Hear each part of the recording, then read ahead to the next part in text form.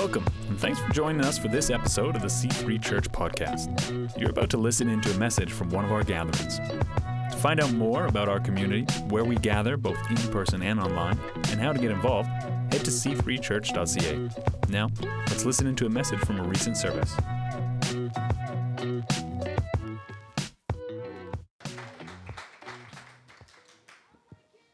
Good morning.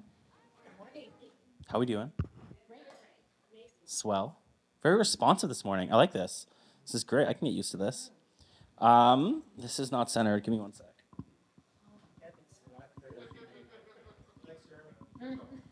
All right. I know that's on the camera too, so it's like should be on the camera. Cool. I'm really excited to be here as always. Not just to be here like speaking, but to be here in church. Yeah. It's pretty great. Cool. Trying to like get my notes to go full screen. I should have like planned this before, but you know what? That's fine. We'll just make it, we're making it worse. We'll make it work. Apparently I live my life with technology, but I still can't figure it out in the moment. If I haven't had the opportunity to meet you, I'm Jeremy. I feel like I've met most of you. So for the people online that I haven't met, I'm Jeremy. I've had the absolute privilege to be part of this church for a very long time. I was trying to figure it out and I still don't know. But between 10 and 15 years is like what I'm going with.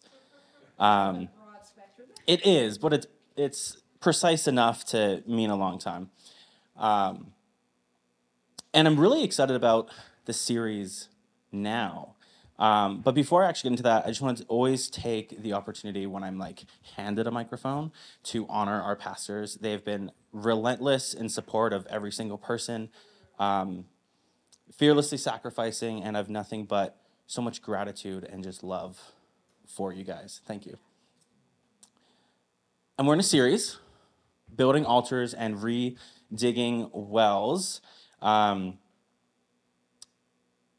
Kimberly had a message here last week. Who remembers the title? That's great. Everyone's hand was raised and shouting at the bit. What are you digging for? Fun fact, that was my title too. And then I saw that and I was like, all right, that's fine. At least the message was different, but the title was the same. So maybe that's great. I'm going to pray because I need Jesus. And then we'll get started. And I need coffee. Kind of like, there's priorities, but. God, I thank you so much for this opportunity to share what you've placed on my heart.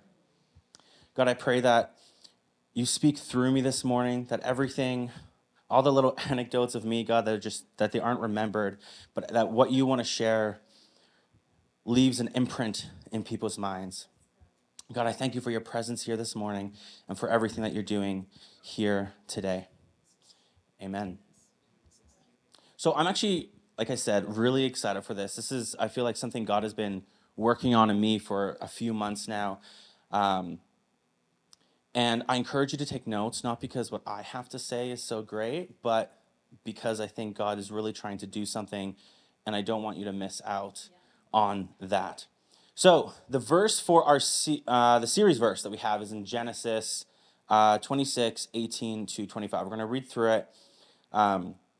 It goes to a little bit of Isaac after the death of his father Abraham. And it says, he reopened the wells his father had dug, which the Philistines had filled in after Abraham's death.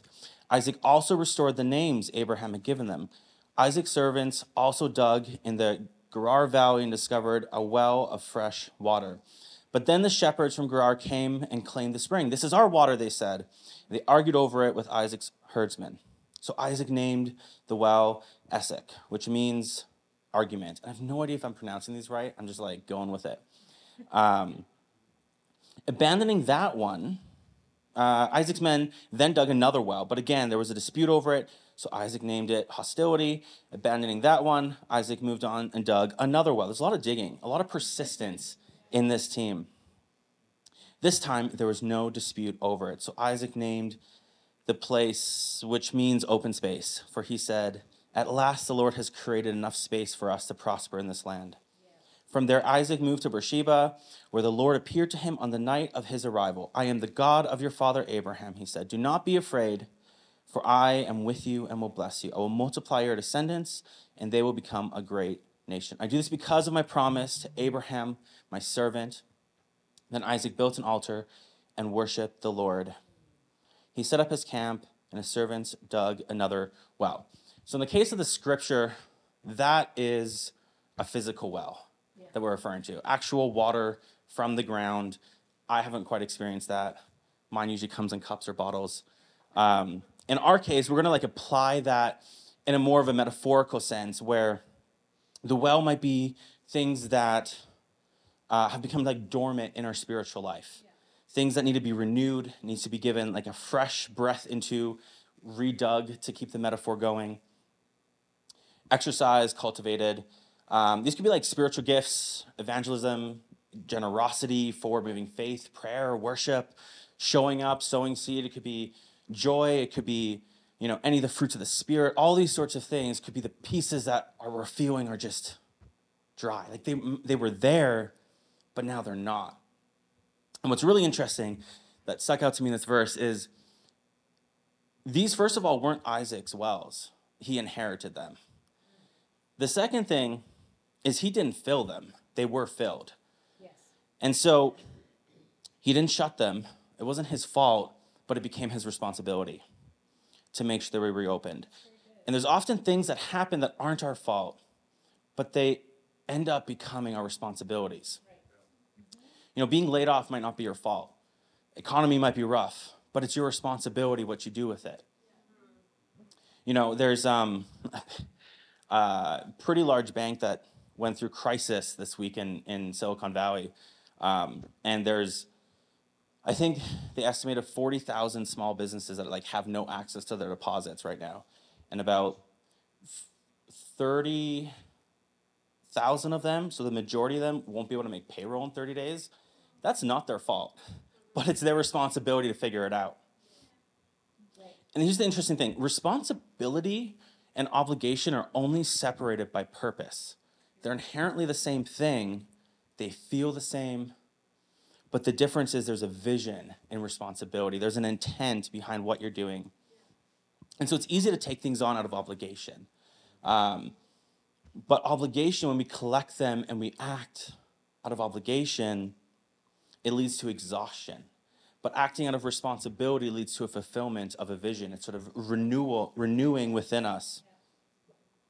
So there might be areas of your walk with Jesus this morning, evening, afternoon, whenever you're watching, listening to this, thinking about this, that there's parts of your relationship with Jesus that you feel like you're just doing out of habit or out of obligation. You're maybe not doing them because you feel responsible or you feel empowered by a vision to do. Maybe you're praying because you're I feel like I should be praying. Maybe you're worshiping because you're it says I should worship, so I'm just going to faithfully do this even though I don't feel it and it feels like an obligation. How's your generosity? How are these areas of your life? How's your joy? Are you actually joyous, or are you feeling obligated to pretend to be joyous because you're Jesus is supposed to lead to a life of joy, so pretend to be joyous? And it doesn't mean you're faking it, because there's real things that happen. We can also take things on not necessarily out of obligation, but also perhaps for the sake of comfort or community or conformity, or feeling you're just trying to stay in, but you don't really have a revelation of why you're doing this. The right things done for the wrong reasons aren't the right things. So my core takeaway, and now my title, we'll get into it. We renamed it. The title is, "This is How Much I Love You." Not you, but this is...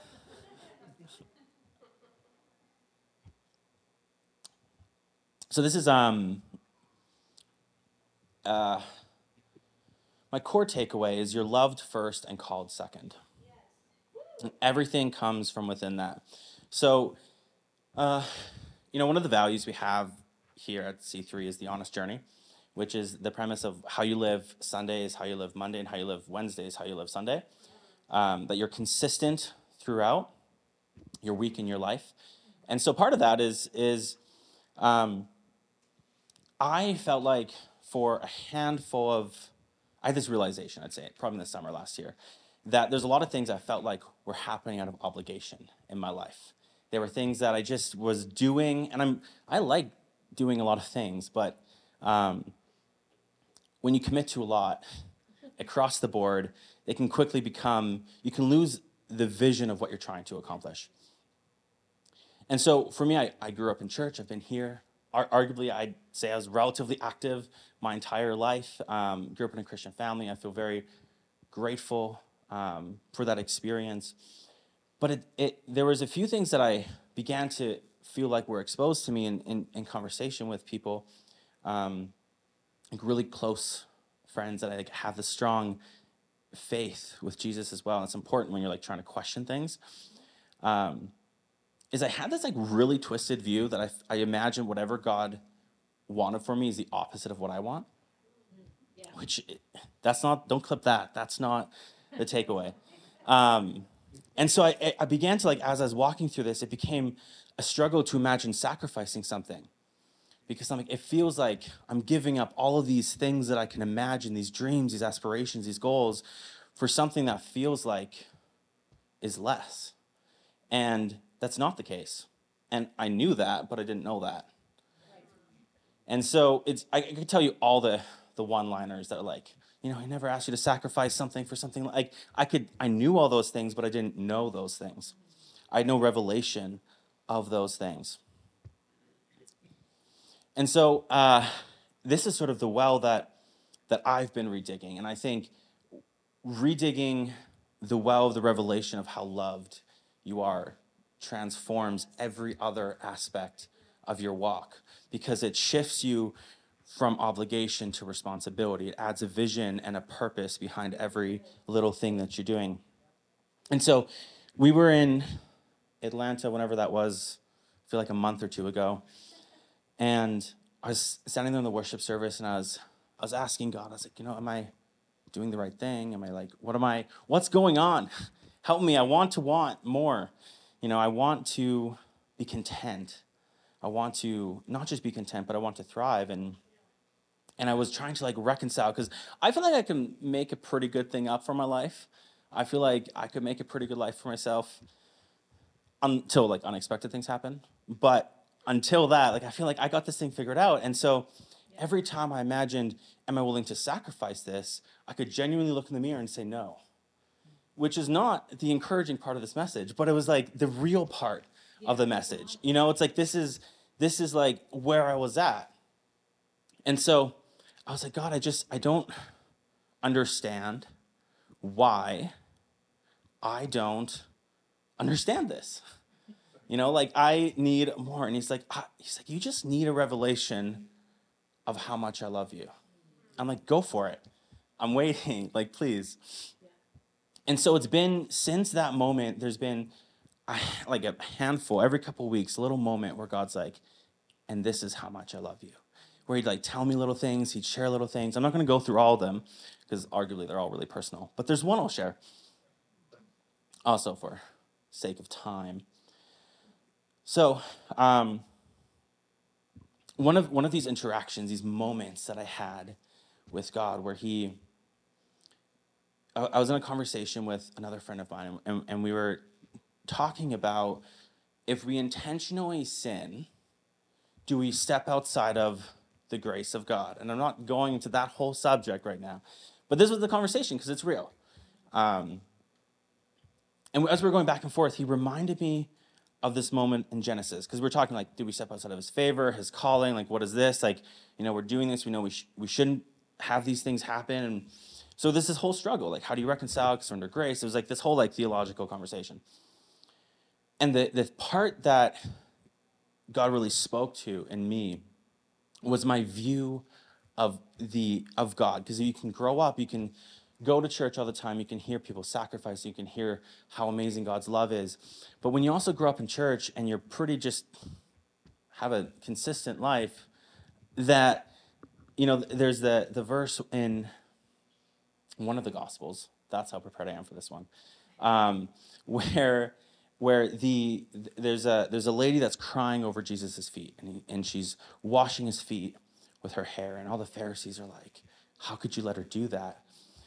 And he says, those that have a huge gap and have more failure have so much more appreciation for the grace of what I'm giving them and for my love.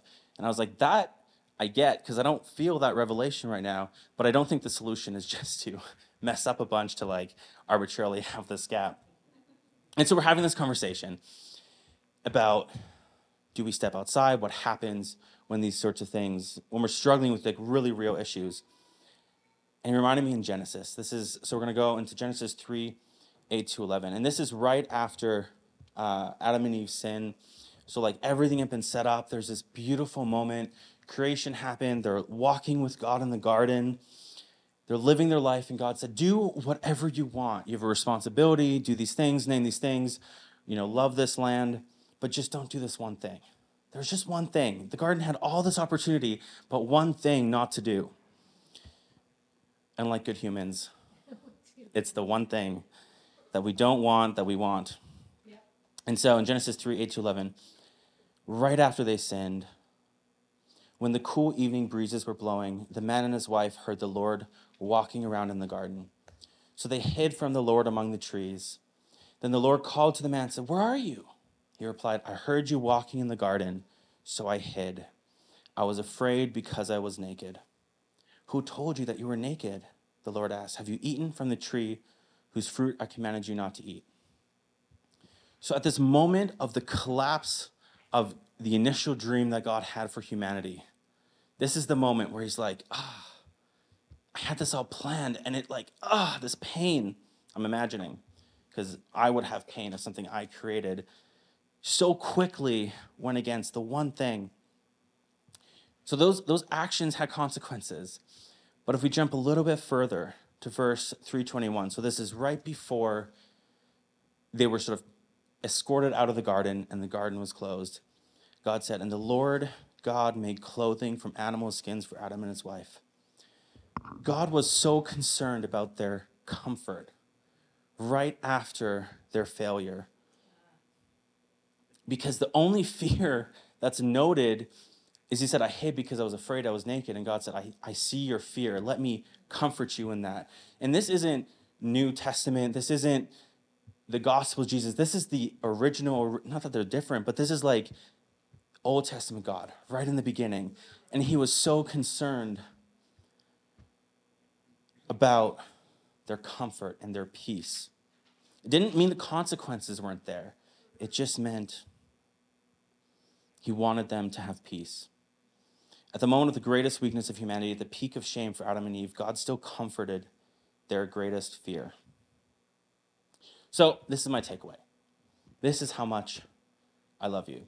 It's sort of been like this consistent thing every couple of weeks that I've heard God say in little interactions, in little moments, and I hear it less and less the more I get distracted and the less I focus on him. But when you get this new revelation that you are loved first and called second, it shifts every other part. It shifts your prayer life, because it no longer feels like I should pray because I have this relationship, but it's I'm so loved, I want to be here. And it's one of those things that I can't talk you through it, because that's the revelation that you have to get. So this morning, what I really want the takeaway to be is I want to create an opportunity for us to ask God for a new revelation of his love. In Luke 11, 12-13 in the Passion Translation, it says, "Do you know of any father who would give his daughter a spider when she asks for an egg? Of course not. Of course not. If imperfect parents know how to lovingly take care of their children and give them what they need, how much more will the perfect Heavenly Father give the Holy Spirit's fullness when his children ask him?" So, how do you tangibly pursue this? There's a couple things. Number one, you're going to ask. You have to ask. That's the first step. It's a good start. And it says if you pursue it, he will give it. So it takes pursuit. And I can't stand here and say, if you ask God, give me a new revelation of your love, that it'll immediately happen. I can't tell you that. What I can tell you is if you pursue it, it'll happen. If you pursue it, it'll come. The second part that I found incredibly helpful in this is because even once you get it, unless you keep walking in it, not that you lose it, but you can forget it. Life gets busy. Things happen. So start tracking all the good things that happen. This is a very tangible, practical opportunity. Write down every night. What are you grateful for? What has God done in your life today? It's not that he might not be moving. It might be that you're not aware. There might be things happening in your world that you're just not attributing to God. You're like, oh, that was such a lovely coincidence. I was in 2 weeks ago. I went to Boston to visit a client, and on the way back, my flight got delayed. I went from Boston to Toronto, Vancouver, and this is one of those moments that, like, only this morning in worship, God's like, and this is how much I love you. And I was like, oh man, I didn't even like attribute that. But our flight, I woke up at 9 a.m. My flight was at 4 p.m. It got delayed already at 9 a.m., 9:30, 11, 11:30, like every half hour they kept delaying it. What can you do? Planes are planes. There's snow or something. And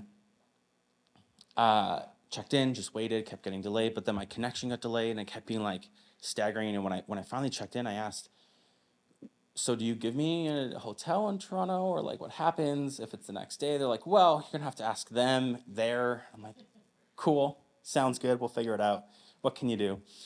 And so we get there, and like for so long, the flights were, there's like an hour in my layover, and then they delayed it, and it was like a 2 minute to clear customs and run across, and I'm like, maybe not. Then all of a sudden there was 45 minutes, I'm like, maybe. Then it was like an hour and a half the other way, and I'm like, okay, probably not now. So we gave up on that dream, and we finally land in Toronto, and this is the best experience I've ever had with an airline, because they all suck. They all have the same slogan: we're not happy till you're not happy.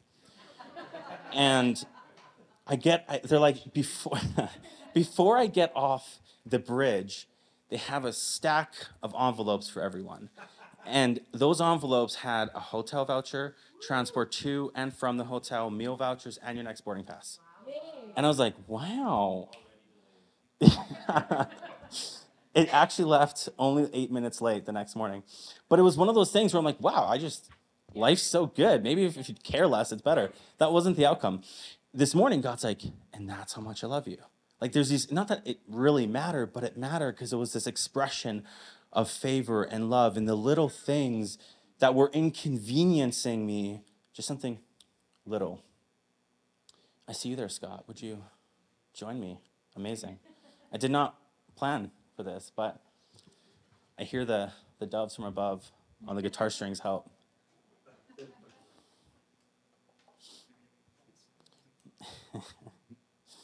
So this morning, I just want to create an opportunity for us. If you feel like maybe your prayer, maybe your generosity, maybe your joy, maybe your self-control, maybe something in your life you're feeling like this is an obligation, this is taking a lot of personal strength.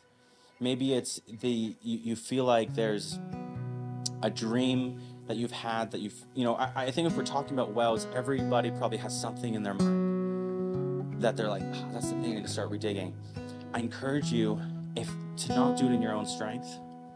And for me, the thing that changed everything was this opportunity to have this revelation of being loved first and called second. I'm going to bring back the verse in Luke. Do you know of any father who would give his daughter a spider when she asks for an egg? Of course not. If imperfect parents know how to lovingly take care of their children and give them what they need, how much more will the perfect Heavenly Father give the Holy Spirit's fullness when his children ask? Thanks for tuning in today. Each week, we gather in cities across our region and online to explore the truth of freedom available to all in the message of Jesus Christ. To find a gathering near you or to find out more, head to c3church.ca.